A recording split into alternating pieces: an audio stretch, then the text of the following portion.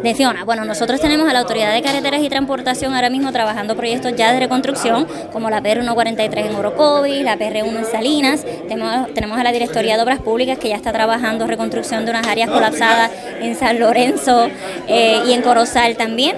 Así que sí tenemos ambas, Directoría de Obras Públicas y Autoridad de Carreteras y Transportación, trabajando en proyectos ya de áreas que fueron colapsadas o de áreas que necesitan atención. Se está trabajando todo ese recogido de escombros, se está haciendo ahora estimados de todos los daños para que entonces si hay esta obra permanente, reciba el dinero.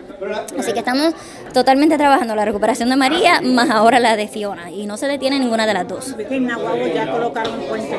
Sí, en Nahuabo, salió recientemente de la Autoridad de Carreteras ese puente nuevo que pudieron reabrir, así que así vamos a ir publicando otros proyectos que la Autoridad de Carreteras está trabajando con Eastern Federal Lands, porque sí hay unos proyectos que se han avanzado muchísimo y lo que queremos es que las personas vayan viendo ese progreso y vamos a estar compartiendo las fotos para que las personas también lo puedan ver.